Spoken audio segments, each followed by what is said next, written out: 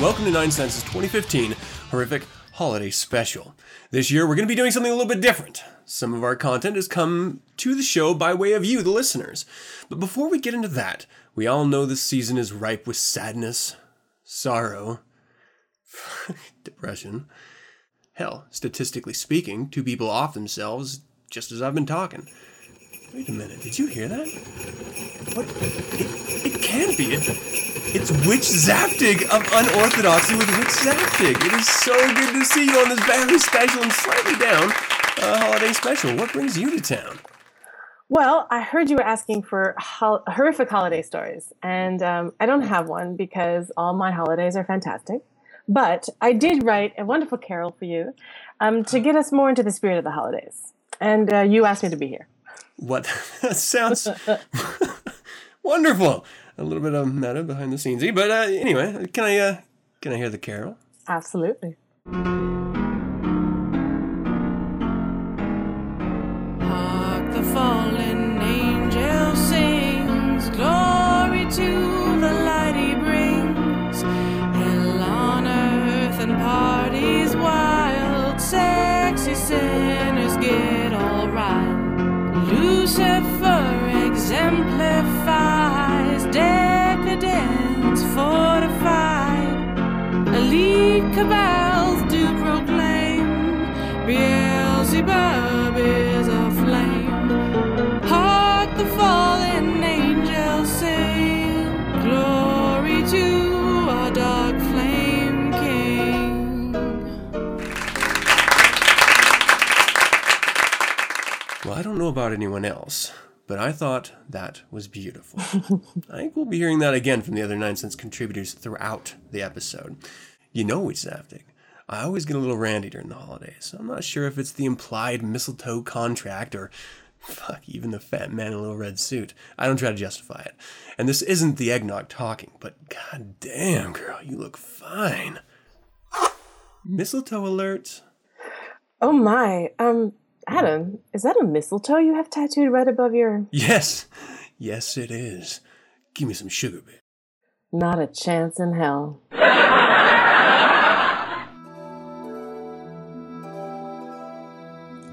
Honey, can you bring me the screwdriver? Which one? That screwdriver! The fucking screwdriver! Which one do you think? Here. What the fuck? I only need one. Which one? Just give me the Phyllis. Phillips? Just give me it, god damn it. Will you keep your voice down? It's bad enough you waited until tonight to put that together. I don't want you waking the kids with your rattling. Well, it's not like you else can do it. I didn't see you trying to help. Keep it up. You're gonna wake the kids. They crashed hours ago. We're fine. I'm fine. You need a shower. Why do you sweat so much? I'm building here. The other toys. It's not like you're building anything. What? I thought you liked my sweat. You thought wrong.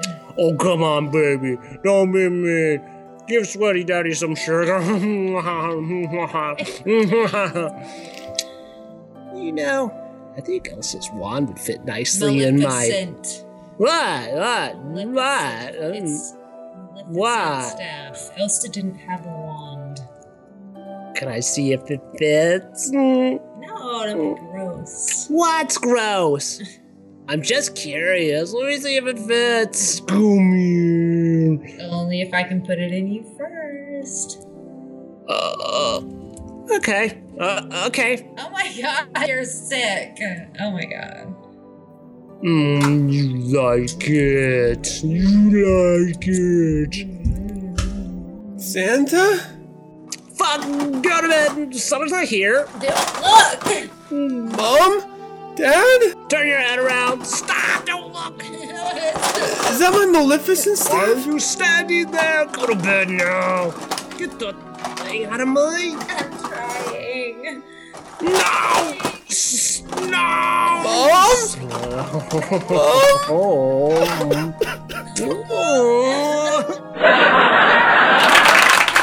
All right, so this holiday episode, I reached out to you, the listeners. I asked you to send me in your most wonderfully horrible holiday stories, but I didn't just want it to be you guys. So obviously I reached out to some of the other hosts of 9 Cents, and throughout this entire, I'm not going to call it a segment, but this portion, as we go in and out of it throughout the rest of this episode, we're going to be experiencing a little bit of holiday madness from a number of different people, including your own. So I know I didn't tell you that I was going to be reading your holiday stories on the air, but I am. But don't worry, no one's going to know it's you. I'm going to make sure everything stands in anonymity. However, at the very end, I will be announcing the winner, which was a random draw of submissions for these holiday specials. And of course, we can't get to them all. I'm just sort of choosing ones to read that are varied in their presentation, I'll say. So before we get on with one of yours, let's hear one of ours.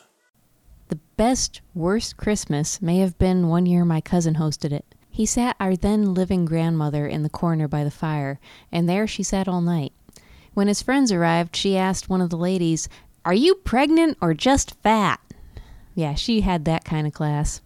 At one point, my husband, who was just my boyfriend at the time, sat down on the hearth next to Grandma to chat with her. She started telling story after story after story. At first, the heavy winter shirt he was wearing was uncomfortable with the heat thrown by the fire. Eventually, the heavy material became a needed shield from the heat being thrown off the fire. The guy was too polite to interrupt and walk away. Then there's the rest of the family, who were content to devolve into zombies in front of the television. I don't remember if it was the movie A Christmas Story or It's a Wonderful Life, but it wasn't anything anybody hadn't seen before. Yet it was better to sit with vacant stares at the screen than to engage another in conversation.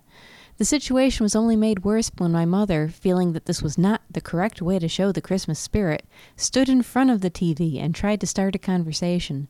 I have to admit I nearly burst out laughing when everyone on the couch leaned over from one side or another to try to look around her before realizing she was speaking to them. Dinner came and I went to take a seat. Now, my cousin had bought his parents' place, and his parents had always hosted Christmas for the family when we were kids, hence his desire to keep up the tradition. And of my siblings and cousins, I was the youngest, so I had always got stuck in the back against the wall in the most cramped seat. Out of habit, I started for that seat, and 2 things happened. One was that I realized my boyfriend was moving to sit next to me and would be uncomfortable, and the other was that I saw my sister-in-law making for the same seat. So I let her have it and took a slightly less cramped seat beside her and gave my boyfriend a still somewhat less cramped seat beside me. Now, why the fuck am I telling you all this about seating? Well, I didn't know my sister-in-law that well at this point. I had met her maybe once or twice before, and now I'm seated beside her for dinner.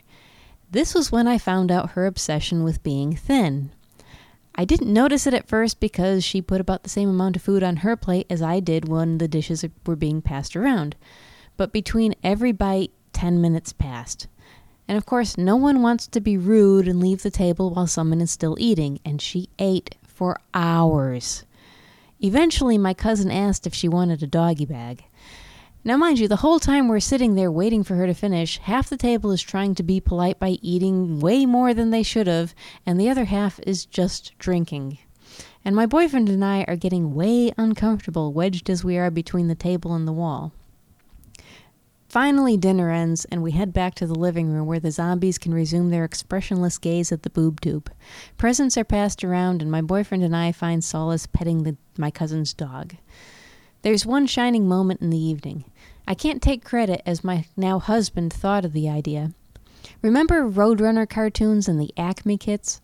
Well, it's been a long-standing tradition that someone gets an Acme kit for Christmas. This year it was my mother. We gave her an Acme stray cat capture kit because she had been taking in strays and was becoming a cat woman. The kit contained a topless cardboard box which you would invert, a Y-shaped stick to prop up one side of the box, and a string to tie to the stick so that it could be yanked away, allowing the box to fall. And, finally, a small singing Christmas tree to hide behind while the cat walked into the lure. That same year, my sister had gotten a battery-driven pig that would walk and snort. So my mother set up the lure and hid behind the singing Christmas tree, and my sister let loose her walking, snorting pig. A moment of silence fell on the room. Well, not silence really, because the TV was still going and the dog was still walking about, but all the people were fixated on this battery-operated pig. Even old Granny in the corner was watching, as if something unpredictable might happen, as if the pig, which could only move forward and snort, might somehow turn away. Well, the pig moved under the box, my mother yanked the string, the stick came free, the box fell, and my mother caught herself a pig. Everyone cheered. And then the people on the couch turned back to the TV, and more presents were opened, and my granny started telling stories again, and the magic of the moment.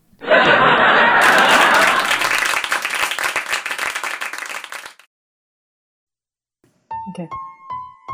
Last year, about this time, I left my wife for a long-lost love I reunited with. A very difficult change to make for sure. My wife and I have 3 kids, none yet in their teens. I had to break the news to them that I was moving out. I then moved in with my girlfriend, and although we were both working, all of my money was going to my wife to make sure the kids' needs were met. So at the time, I was being supported by my girlfriend. My wife obviously filed for divorce, and me having no money, I couldn't afford a lawyer, so I represented myself. In that time, my girlfriend got laid off of her job, and I had no money coming in. I had taken my money back from my wife to try to pay rent, but by now we were so backed up, it was barely getting by. I wake up this afternoon to get ready for work to find an eviction notice taped to the door. As it stands, I have less than 24 hours to vacate. No place to go, no car, and have not eaten in 2 days. And that's not even the half of it.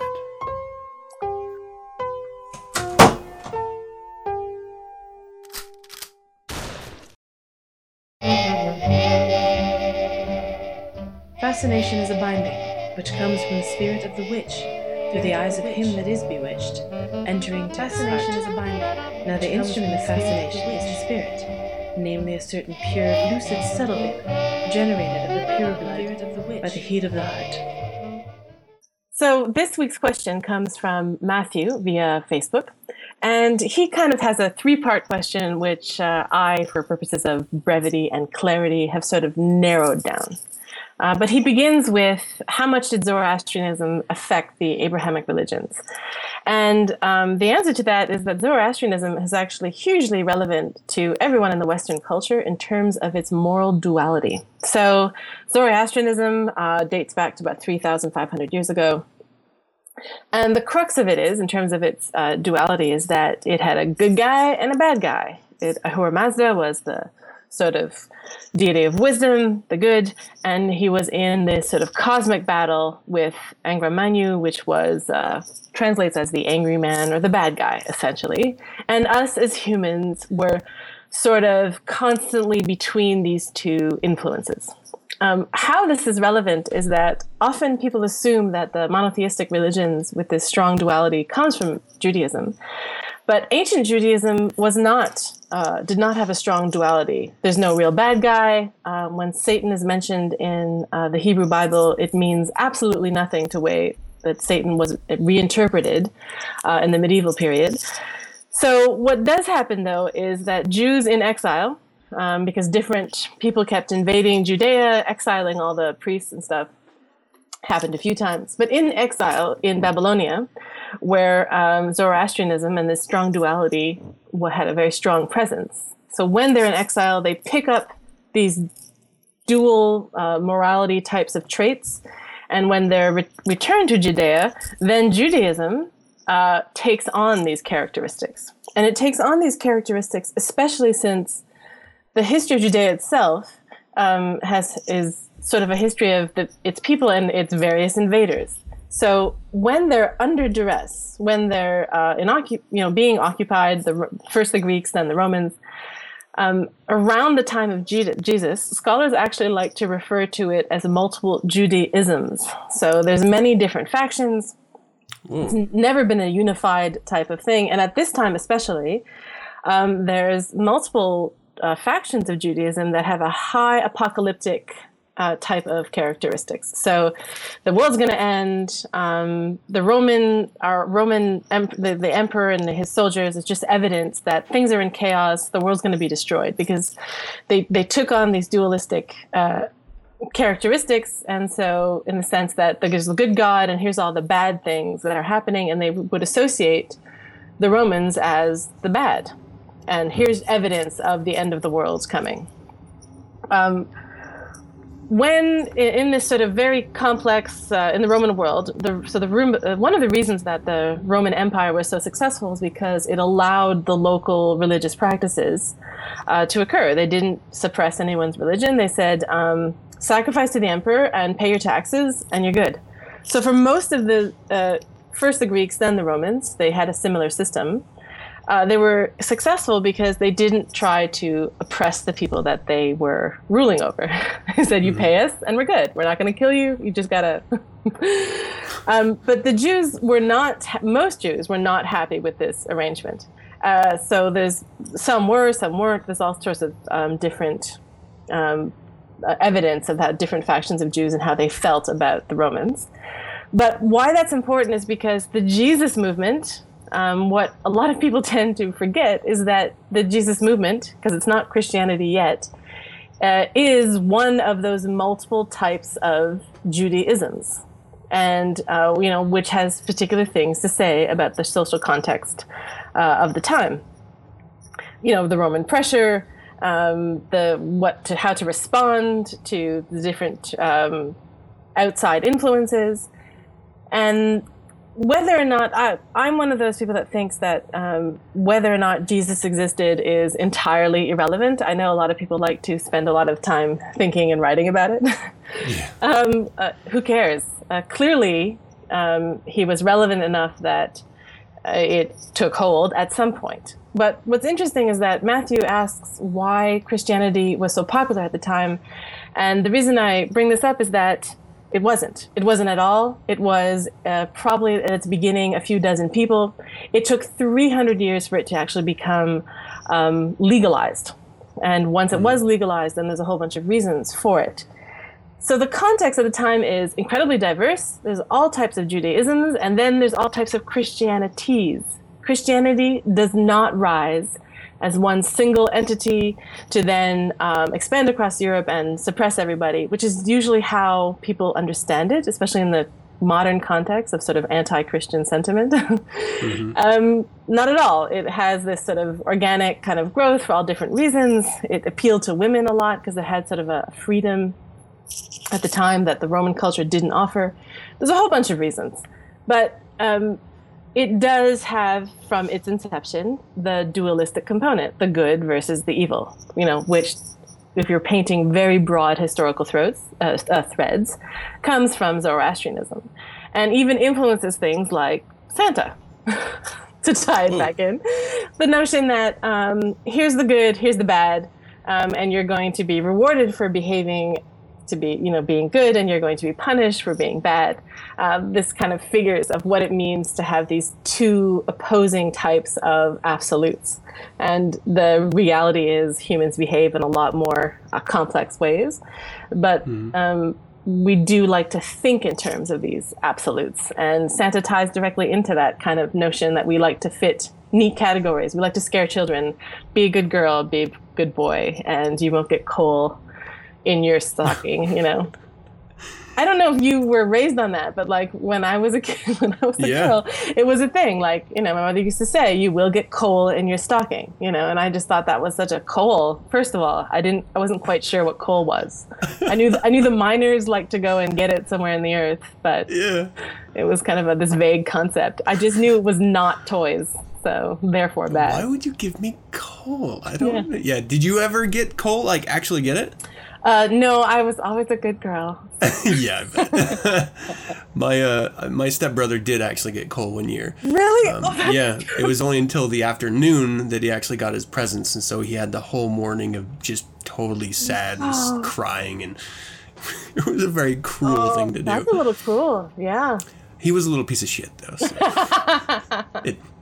there was good reason for it. I'm sure my mother wanted to give us coal sometimes. I'm pretty certain that she was tempted quite a bit. It is weird that, every single one of these movements, whether you're talking about the ancient Abrahamic movements or the later Christian movements, we stand in history looking back at them, and because of the strength of the dominant version taking hold, assume that it was just one movement. Yes. And it wasn't this fractured, splintered thing or completely similar ideas developing independently.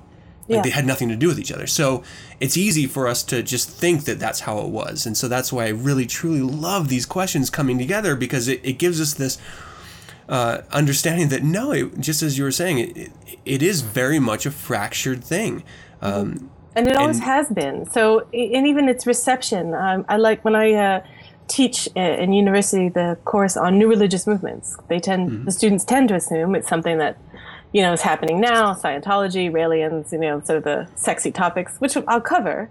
But I usually begin. Raelians are pretty damn sexy. The Raelians are very sexy, but I usually begin my very first class talking about how Christianity was received in its first few 100 years, because we have evidence that it was viewed like a cult. Those crazy Christoi, followers of Christ, and how they meet among their dead. They used to meet in the catacombs because it was illegal. So in the Roman culture, the idea that you would actually go and sit among your dead, because the dead was, sort of untouchable, revered. In the entrance of some Roman cities, you had the dead buried outside. So the idea that Christians would willingly go and meet among them was so bizarre. And there's we have texts warning, don't you dare, warning their children, don't you dare join those weird, those weird followers of Christ, that Jesus guy, that's weird. So Christians were the first Gothics. Yeah, they were, and one of the rumors about them was that they were cannibals because they ate of the body and drank of the blood of Christ. So, and this symbolism that now we don't even think of as literal. We hear the phrase, and we don't even associate it with actual blood and actual flesh. But at the time when it was, new, no one had, here's this new, among multiple different types of Judaisms. Oh, here's these even weirder Jews doing even weirder things. This actually brings up a good point, because we're talking about how Christianity wasn't actually seen as a singular movement until almost 300 or more than 300 years after the death of Christ, if he ever did live and die. Yeah. So and that would have been the point that they would have looked back and said those are cannibals. So when you're saying this, are you saying that in the actual time, they saw the Christian as cannibals, or they didn't see it until 300 years later? No, at the time, it was one of the rumors about them. One of the rumors, the same way that people, when they hear about when they hear about Satanism, they automatically assume all kinds of weird stuff about, ritual killings or something like that. Right. So it was one of those, we have to remember, in general, every time there's a new idea introduced to any society, there's always mistrust, no matter what. So any new idea is always going to be met with suspicion. So Christianity is no exception. And even after 300 years, when it sort of gets cemented, it only does that as a response to the dozens and dozens of Christianities out there. So though those with the most power say, you know what, we're going to canonize these texts. This is what Christianity is, and they literally went out and tried to execute. So Gnostic Christianity died off. All different forms of Christianities. Christianity was never and is not one single thing, and it never was. So there's certainly ideas that are pervasive about different people who would call themselves Christian, but it's never been a single movement. 300 years is important because at this point we have very high-ranking people. It becomes legalized, and then it becomes official state religion. So that marks this important notion of now it is no longer this small, obscure cult in the far-off, troublesome province of Judea in the Roman Empire. At 300 years, it becomes official, and then it's political, and it's economic, and it's a whole different entity. And that was Emperor Constantine, right?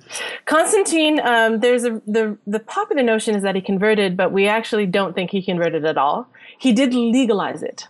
So Right. when he legalizes it, it becomes very different. And then there's a few very high-ranking bishops that then take the text as we know it today and cement them as canon. But there are multiple circulating texts that existed then and still continued to exist. Some were hidden. So the Gnostic Christian texts were hidden. We only found them about 50 years ago, I believe. But we knew they existed because there was theologians writing about how wrong those Gnostics were. So we know texts existed because of some of the surviving texts where theologians are saying, oh, those Gnostic Christians are full of crap, and clearly that's heretical. So, but then we find them sometimes, or we find evidence of, texts mentioning other texts that even if we don't know what those texts contained, we know that they were important enough that some theologian had to decry them, had to denounce them. So it's sort of it becomes a history of denouncement and counter denouncement. You It's guys are like wrong, the way, I'm right. Yeah, I mean, in the same way we know that there's black holes, not because we've seen them, but because we've seen the effects and relations of stuff around them. And so it's the same way that these ancient or fractured groups we knew lived, because they were responding. That's amazing. Yeah, precisely. So why do you think, because there's so, I mean, if this idea, this super oversimplified idea of good and bad, right and wrong, which is so central to virtually the majority of all of these ancient religions, where does that come from? And why are we still perpetuating that today when we none of us live that way? And we're teaching our kids that. It's an interesting question. I think my opinion is more about how humans behave in terms of their relationship to the conceptual notion of good and evil. So it's easier to encapsulate what it means to be a good boy or a good girl to your children when you just use those terms. So most parents aren't sitting down and having these sort of philosophical discussions with their children about the nuances of morality and ethics, mainly because even the children that can grasp it a little bit, like they'd get bored, so like even, self-aware and intelligent children aren't going to sit around and have these kinds of discussions. It's just not going to happen. You as a parent likely know that. You have to break it down. Here's simple, this is acceptable behavior, this is unacceptable behavior. And whatever sometimes mythologies you attach to what is acceptable and unacceptable sometimes reinforces that, because then the entire community can then grasp onto those concepts of acceptable versus unacceptable behavior. So it's not just you as the parent, it's everyone else around looking also at the child and then reinforcing, you're not allowed to behave like this. You are allowed to behave, or you are expected to behave like this. So I think it becomes a matter of, here's the concept, and even though it's quite vague, we attach attributes to the concept, and it's easier then to encapsulate with a phrase: be a good girl, don't be a bad girl, or be a bad girl. Yeah, please. Or please be a bad girl, or tap into your. It's an interesting thing that precisely when we talk about women and sex. Like in the modern context, like if they've been told to behave in all these different ways for their whole life, even if it's not directly from the parents, the sort of the whole enveloping culture, there's a concept of what a good girl behaves like. And when you deviate from that, you're automatically sort of outside that margin of good behavior. Yeah. Where a lot of satanic women very much like to be. I love them for it too. That was awesome. A really complex question. Where can, for those listening, for the benefit of those listening, how can they submit their questions to you? So they can email me directly at zaftigworks@gmail.com, or there's the Unorthodoxy with Witch Zaftig Facebook page. There's also a Twitter account, which is just witch_Zaftig. And I have a blog also that you could contact. My contact info is on there. The blog is unorthodoxyblog.wordpress.com. That's fantastic. Well, I do suggest everyone, you have an opportunity to ask a scholar a question and get a detailed, fully realized answer with facts rather than opinions. And so that's a pretty rare thing. I'm super excited that Witchzaftig is spending our valuable time on this podcast answering your questions and is for this foreseeable future going to continue doing so. So please join in the fun. Again, there's a lot of questions. So, she compiled a number of questions for this response. Yours may be compiled as well. So expect that if you have the same type of question as someone else. Mm-hmm. Oh, hey, it's MR Stover. Hello. Hey, Adam, I'm just calling to see if you got the gift I sent you. Yes, I did. The cactus. It's original. I thought you'd like it. Yeah, it's cheap. Hey, did you get what I sent you? I did. It's pretty cool, but I gotta ask, is that really a mold of your... Yeah, it sure is. And I hope you like it. Is it really that crooked? I mean, that bend to the left is... You mean yours isn't? No, it's not. It's totally normal. Oh, okay, I mean, yours is like that. Hey, let me tell you about my shitty Christmas last year. No, I mean, I kind of want to put a bow on this other thing if we could. So, last year... I mean, really, I wouldn't really like to... So, last year, I was staying with some family for the holidays, and everybody was partaking of the eggnog, like no-holds-barred partaking. Mm. And after everybody was all nice and toasted, they all went to sleep. Or so I thought. I was woken up sometime in the middle of the night by the most horrible creaking noise. You know, the creaking sound that only a bed can make. And that sound could only be coming from one of my relatives' rooms. I tried not to think about it too much, hoping that it would end soon. I had no such luck. That sound continued more rhythmic, more arrhythmic, and then more disjointing, and then fading away, only to return with a maddening vengeance that made me grit my teeth, cover my ears, and squeeze my eyes shut. I couldn't sleep through that sound. I had to drown it out, if only in my own mind. So I went to the kitchen and browsed through the various implements that I could use to soothe the madness that was taking hold. I contemplated the corkscrew and the drawer full of knives and forks, but I knew none of that would do. I needed to numb my mind, so I reached into the refrigerator and took the vessel of nog and drank deeply, straight from the divine source. Instead of helping, the sound only became louder, with the addition of flesh-striking flesh that only made it more unbearable. I depleted the reservoir of nog and fled outside, mistakenly thinking that distance from the source would cause it to abate. Instead, it was like being thrown into a vortex and plunged into a churning sea that I could liken to the second circle of hell. Shades and spirits danced amongst the sky and frolicked upon the ground, wearing the faces of my relatives.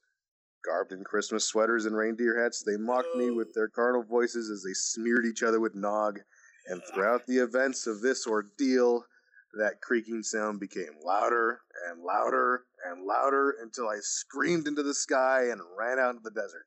No, fuck. Then what happened? I don't know. They found me passed out in the neighbor's yard. Apparently I drank way too much eggnog. It sounds like it. Okay, but about that other thing. Hey, look at the time. Hey, have a Merry Christmas.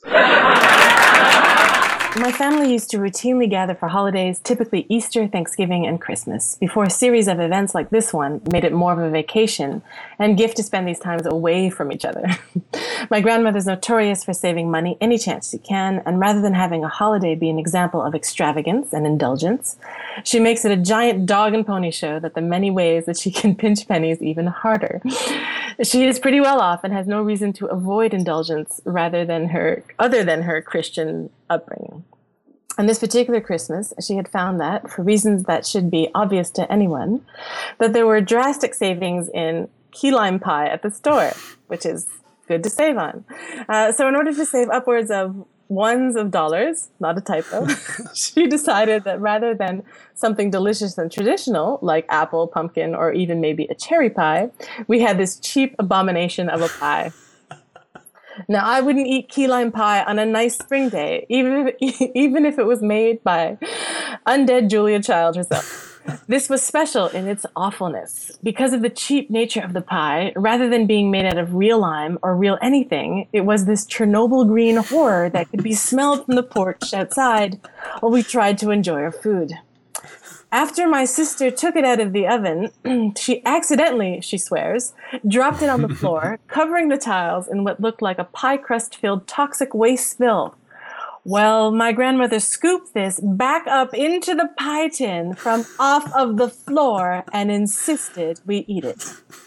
Every member of the family refused, and she flew into angry hysterics. After 20 minutes or so of screaming at us, and the most awkward silence ever, the family decided to all go their separate ways.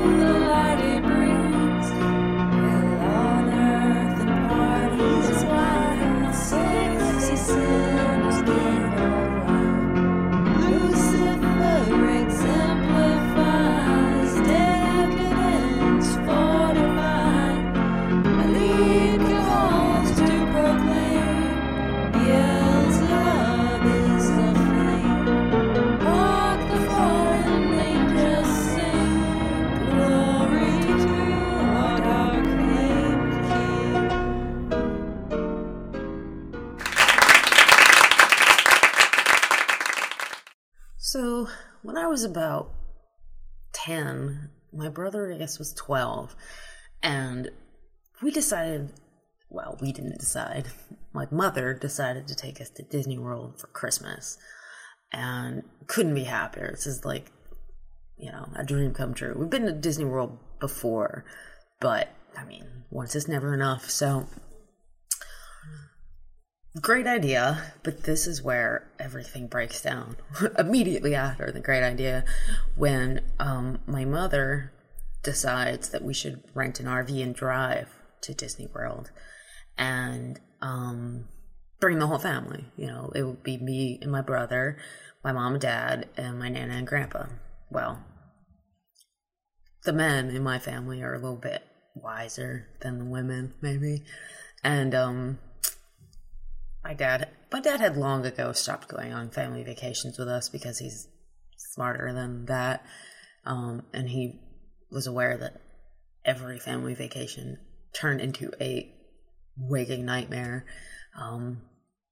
So it would just be me and my brother, my nana, and my mom in a rented RV from New Hampshire to Florida, all alone. So my mother, if I was like 10, so my mother would have been, 39. My nana, 60 or something like that. Grandma age. So these two women who have never, ever in their lives driven an RV decide to take two children to Disney World on, I don't know how long, 14, 16 hour road trip in an RV that they've never driven. So anyway, it didn't work out so great. Let's see, the first thing that happened probably was the flat tire. So we're cruising along. I don't know, we're somewhere in Arkansas, I think.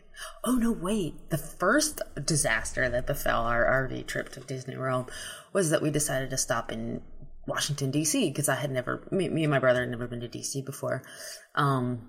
Nation's capital. We're like, fuck it, it's on the way, let's hit it up. So we go to D.C., we park the RV somewhere in D.C., I don't know, side of the road somewhere. And we go do the National Mall and the museums and all that touristy shit. We get back to the RV and we realize that a window had been busted out of the RV and someone had broken in and they had rummaged through everything and stolen the TV and the VCR, which makes sense. But the only thing besides the TV and the VCR that they stole out of this rented RV, mind you, were my clothes. A 10-year-old girl's clothes. Maybe I wasn't 10. Maybe I was 12.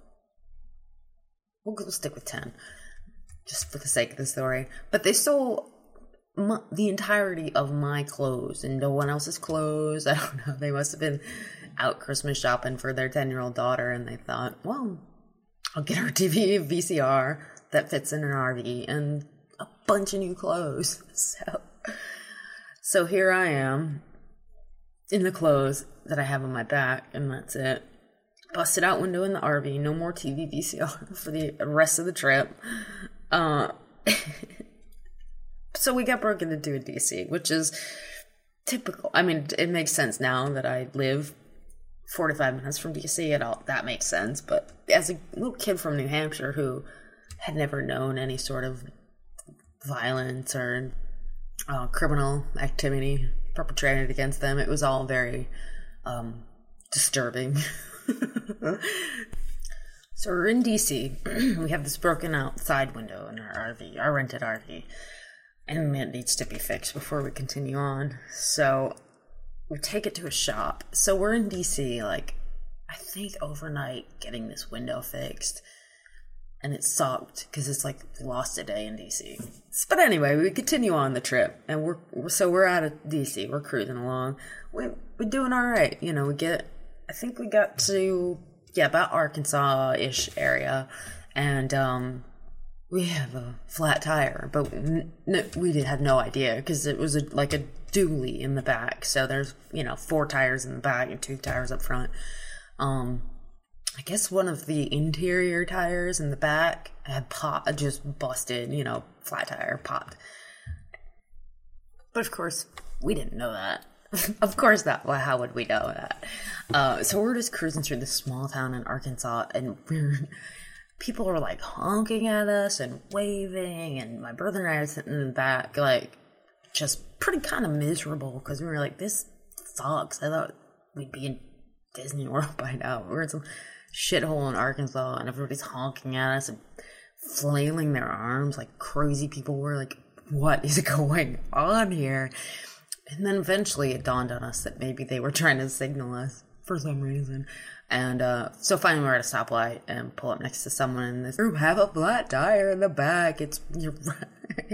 You're riding on a rim back there, and not a clue what to do. No clue. So we finally, find a gas station, pull over. Here we are, waylaid again in some fucking shithole town in Arkansas. And we lose another day to this flat tire because, it was late in the day. I couldn't get us in. So we're 2 days behind schedule. We should have been in Disney World by now. We were sitting in some awful place in Arkansas, Hillbillyville. And we didn't get hotels or anything. We were just sleeping in the RV in the service station parking lot. Oh God, it was really terrible. 2 days behind, Arkansas. Then we go shopping for clothes for a 10-year-old girl in Arkansas. I don't know where we went, some dollar store or something, some equivalent to, so I've got like these flimsy, awful, ill-fitting clothes that I didn't want, but now I have to go to Disney World in these ugly, ill-fitting clothes and spend the rest of my Christmas vacation in these horrible clothes that I don't like. And anyway, so cruise out of Arkansas now. We're 2 days behind. I'm pissed. My brother's pissed. We're both sort of giddy with anger and frustration. We're kind of having fun with it. But my grandmother and my mom are fucking at each other's throats. These women shouldn't been allowed in a small space with each other for any length of time. But here we are in an RV, in a rented RV that is entirely too large. Both of my mom's 5'2", my nana was 5'3". Tiny little helpless women who had no business driving a gigantic RV for any length of time, but especially from New Hampshire to Florida with 2 small children. So we're cruising out of Arkansas. We're back on the road. We're pretty psyched. Everything's okay, except for Mom and Nana are fighting like crazy, arguing about this and that. I don't know. We're on the road a few more hours out of Arkansas, and we're doing all right now. Everybody's back on track. We're in a good mood. We're going to Disney World. And then at one point, I hear my mom screaming. My brother and I run to the front of the RV just in time to see a car veer off the highway. I guess they missed their exit and they were like, no, fuck it, we're going to try it anyway. But they missed the exit completely and just cruised right through a guardrail, down an embankment, bursting into flames. First time I'd ever seen a car accident, and definitely the first time I'd ever seen a car explode. So we pull over. What the fuck are we gonna do? It's my 60-year-old grandmother, my tiny little mother, and then a 10-year-old girl and a 12-year-old boy. And we are just like, what the fuck do we do now? I mean, all of us are just shaking and freaking out. And my mom starts to climb over the guardrail and run down there, and my nana was just, just fucking running tackle. Like, you're not going anywhere near that fucking flaming death trap. Fortunately, another car pulled over, and it was an adult male with a semblance of a clue of how to handle the situation. So he runs down there, and the bodies and flames, and I didn't see anything because my nana was smart enough to sort of herd us into the RV and try to calm us down, but we knew what was going on, and it was not pretty. I can't remember if we stayed much longer after that, but I think probably not. We probably, my mom was definitely a do-gooder, and she wanted to help, but there was really nothing that we could do. Pretty sure those people were dead. So that was fun. Now we're back on the road. Everything. We're trying to make the best of it. Everybody's a little shaken up over that. But anyway, cruising along. All of a sudden, we start smelling this horrible smell. It's pretty obvious what it is. It's a very distinct smell. It is very septic-y, very fecal-y. Very gnarly smell, and we realize sort of all at once, we all sort of look at each other and realize that the shitter's full, and we have absolutely no idea how to empty it. No clue. I don't know if the RV came with instructions, and my mom and Nana just left them behind, sort of flung them out the window as we pulled out of the RV lot. Just like, we won't need these. So no one has any idea how to empty it. The shitter's full. The shitter is so full that it is spilling out of the toilet into the RV that we're cruising to Disney World in. So we immediately pull over, and the four of us put our heads together and figure out that, we need to empty this thing. I think we all know that there's probably a place that you're supposed to do that, like at campgrounds and other such things, but we didn't have the luxury of, we didn't have time, that was not an option. We knew that we had to empty this shitter, and we had to empty it right now. So we open the little hatch, and there's a hose. Pull the hose out, and we just decide, well, we'll just empty it here by the side of the road. It'll hopefully, run off. I mean, isn't that the way roads are designed? Everything, runs off down there in the gutter or whatever. I mean, this is the highway. We are on the highway, pulled over by the side of the road on the highway with cars zooming past us at 90 miles an hour. Because everyone's going to Disney World. Everyone's really psyched about it. I'm really in a hurry to get there. So here are the four of us. My Nana, my mom, 10-year-old me, 12-year-old brother, emptying the septic tank of our RV on the side of the highway. Okay, so it was a great plan. Sure, a really good plan. Unfortunately, things didn't work out quite the way we wanted to, and instead of the shitty, pissy, toilet papery water running down the hill off into somewhere where we never had to think about it again, instead, it just sort of pooled around us and then sort of started moving away from us, away from the RV and toward the highway. So here we are, four of us, standing in a puddle of piss and shit and toilet paper, and that horrible septic-y blue stuff. Standing in a puddle of it. Now it's pouring into the highway. It's fucking a lot of piss and shit and septic tank water. More than we ever could have imagined, really. Think of a lot of piss and shit and septic tank water, and then like triple that, because it just never stopped. And so we're in a pool of it.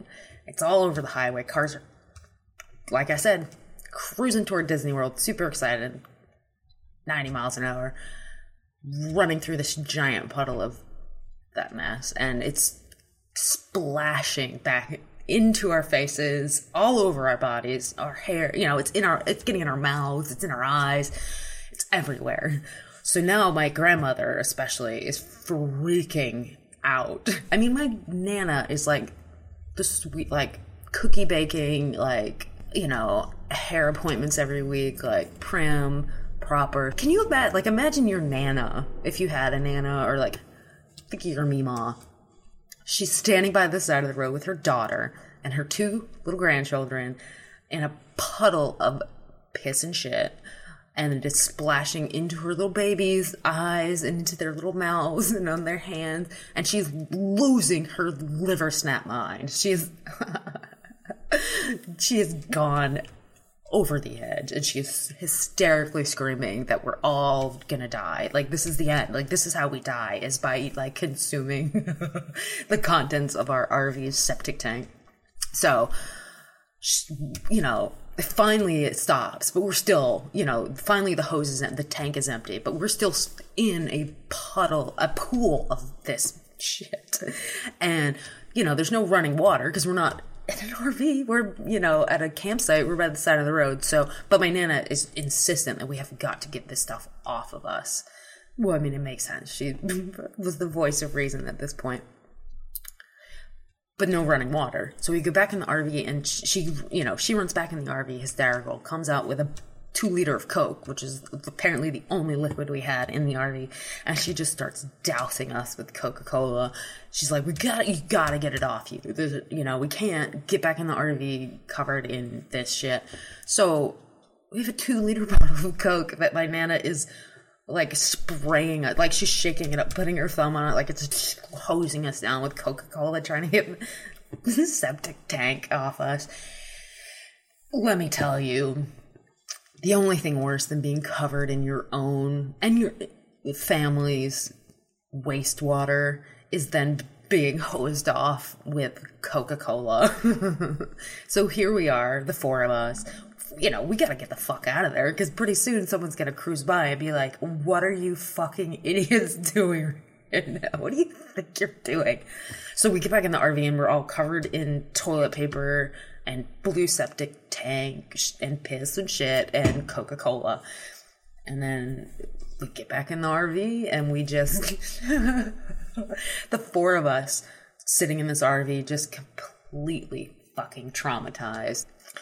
And so get back in the RV and go about our way. I guess we probably went to the nearest campground of America and rolled in there, and that's where we hosed off. Now I gotta tell you, I don't remember anything about the rest of that trip. I don't remember going to Disney World. I mean, I know I did. I've seen the pictures. It was probably fun, but we still had the return trip. I don't remember it being as eventful, but I do know that it was fucking miserable. And that, folks, is my holiday horror story. My birthday is on December 21st, so happy birthday. We're recording on December 21st. When I was younger, my mom was so busy with running around like a complete nutcase that she forgot my birthday. So what she did very early on Christmas morning was that she took one of my Christmas presents and unwrapped it, rewrapped it with birthday paper, and gave it to me with all my other Christmas presents. Now, I was old enough to know what she'd done, so I was like, Mom, what the fuck? But I guess it's the thought that counts, right? I always celebrate my birthday and hate Christmas, and she knew that. That is such a weird, like, how could you forget your own kids? birthday. Yeah. It sucks for the kids that have birthdays near Christmas. I do. Like, I'm not one of them, but like I do. I can imagine it would suck for them. Like, I mean, one of my kids is near Thanksgiving birthday, so I understand they want these presents, but you still have to have them look forward to something. That is, if you guide your holidays with gifts, you want him to look forward to something on the next holiday, which is literally a month away. So you don't want to, like, excuse me for saying it, blow your load on the first one. But so, it's really hard. So I get that part of it. But then the other part is you want to, at least for me, you want to celebrate them as an individual. You want to help them build a sense of healthy ego, a sense of worth. And if you're constantly looking over them and past them and through them for whatever holiday, you're never actually getting to celebrate them. Like, I think you could actually, like, damage a child's psyche a little bit. Yeah. My mom admitted to me as a young adult that when my aunts used to send boxes of presents, not like a lot of presents, but they would send a few, that she would open them all up. And if she liked a gift that was meant for me more, she would just take it. And not. So, like, she kept a pair of gloves and apparently, I think there was some jewelry at some point. And then she told me, you wouldn't have cared about that stuff. I appreciated it more. Oh my gosh. Yeah. I'm like, thanks, Mom. Thanks. How do you... Wow. And so do you have a good relationship with your mom? I do. Actually, she's living with me now, believe it or not. So that's I want to clarify for the audience. She is living with me. I am not living with her. I just want everyone to know that that's how it's going down. I am a grown woman. I do not live in my mom's basement. I do not live in my mom's basement. She lives in my apartment that I had before she moved in. I just want to make that very clear. Yeah. Oh, that's great. All right. Well, I would, again, like to thank everyone who submitted their holiday stories, either via social networking or email. And, or actually, I guess, via texting, too. So thank you all for that. I really appreciate it. And we do have a winner. It is RV. So obviously, I'm going to keep it vague there, but you should be receiving the very first and only existing 9 cents mug to actually make your holiday a little bit better. So congratulations. Thank you so much for participating, and everyone else, thank you so much. I really do appreciate it. All right, and I guess as far as holidays go, holiday episodes, we're going to close this one down on a high note. Yeah. I mean, I might try to wrap like my dick in a box later, but I'm not sure if the wife unwrap it. I don't know how that'll go, but we'll see. Anyway, you're going to design an e-card where you like untie the bow and then there's like a pop-up penis thing. That's how. Yeah. I do have to say, like, one of my friends in high school gave me a birthday card, which was literally like a super zoomed in dude's junk. So it was his cock and balls, and on top of his dick was glasses. So it looked like his long-nosed face at first glance. Right. And the longer you stare at it, you like immediately realize that's not a mustache. Those are hairy balls. Wow. This is the grossest thing ever. And then you realizing that I've been staring at a dick for a good full minute. And like smiling and saying thank you. Oh, this is so thoughtful. Oh, thanks. So fucked up.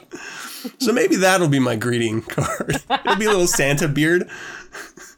I'm not quite old enough for my hair to be white, but that's something to look forward to. Yeah, coming. So gross. All right. Well, thank you so much for tuning in to 9 Cents and spending a little bit of your holiday with us. We'd love to hear from you, so shoot us an email if you have any comments or questions or suggestions at info@9centspodcast.com. You can always check us out on social networking. For example, this past week, I released a family photo only in social networking on 9 Cents, and so you can check that out. Actually, no, I took it down now, but stuff like that is short-lived. Little glimpses into my life.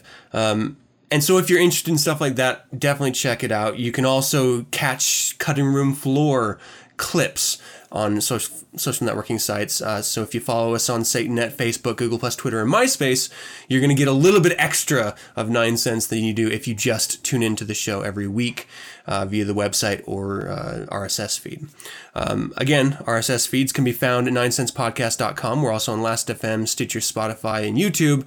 And you can subscribe to 9 Cents via iTunes, or there are a ton of Android-based RSS feed podcast subscription programs or apps. I don't even know what Android calls them. Neither do I. Droid-ish things. Anyway, they're out there. You just have to look for them. I don't actually own an Android, so I wouldn't be able to help you very much. Again, if you'd like to learn more about the Church of Satan and Satanism, visit churchofsatan.com. And the only way we're going to continue doing this podcast is if you continue tuning in and sharing it. So help spread the word. Keep it up. Thank you so much for doing so. Once again, thank you for joining me. And as always, I'm your host, Adam Campbell, being joined by Witch Zaptic. The beautiful, lovely Witch Zaptic. And until next week, hail Satan! Hail Satan.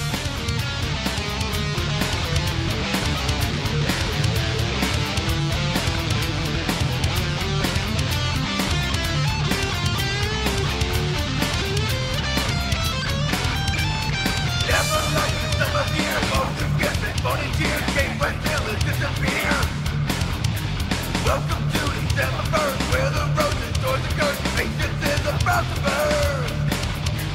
Christmas time is overrated every year. A couple more days they got to hibernated. You know I always find fun how much people waste their money. Boy, you'll get there annoying, honey. My homework to you. Only idiots will say you're a fool. I hate the Christmas season more than Ebenezer Scrooge. So here's a... Nope, not going to get off that easy. I'm going to have to give mine too. I demanded you listeners give me yours. I demanded some co-hosts give me theirs. It's only fair. I give you mine.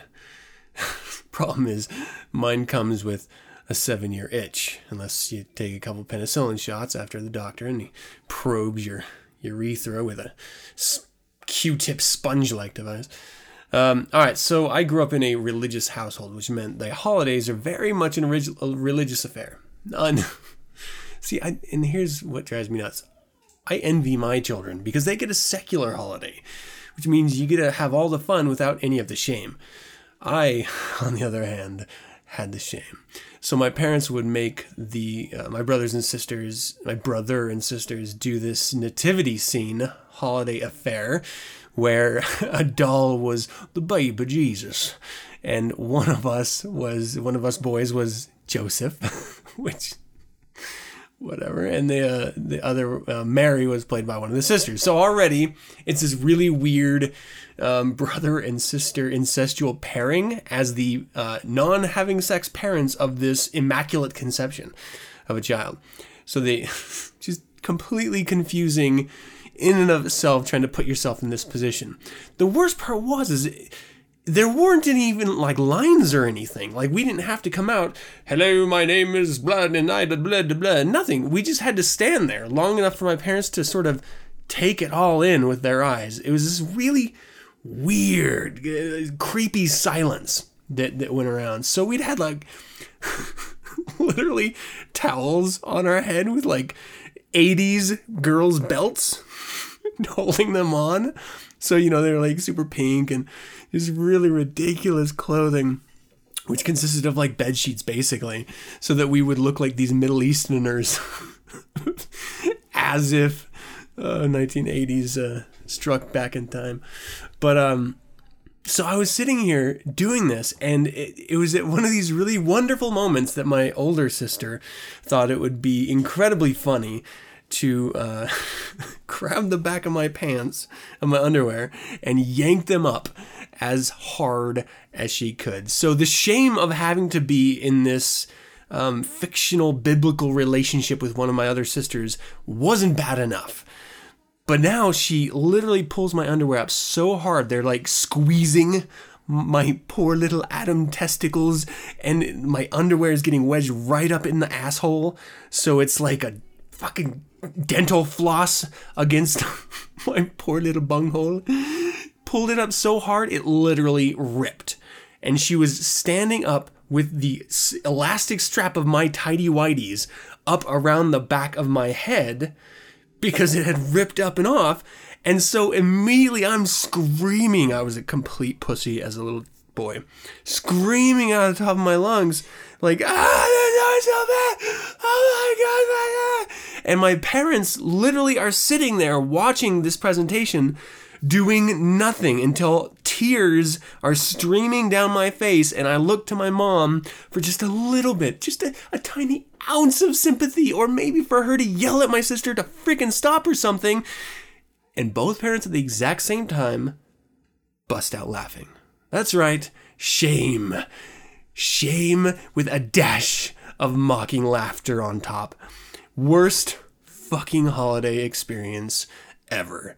To add to the pain of that year, I didn't even get what I wanted.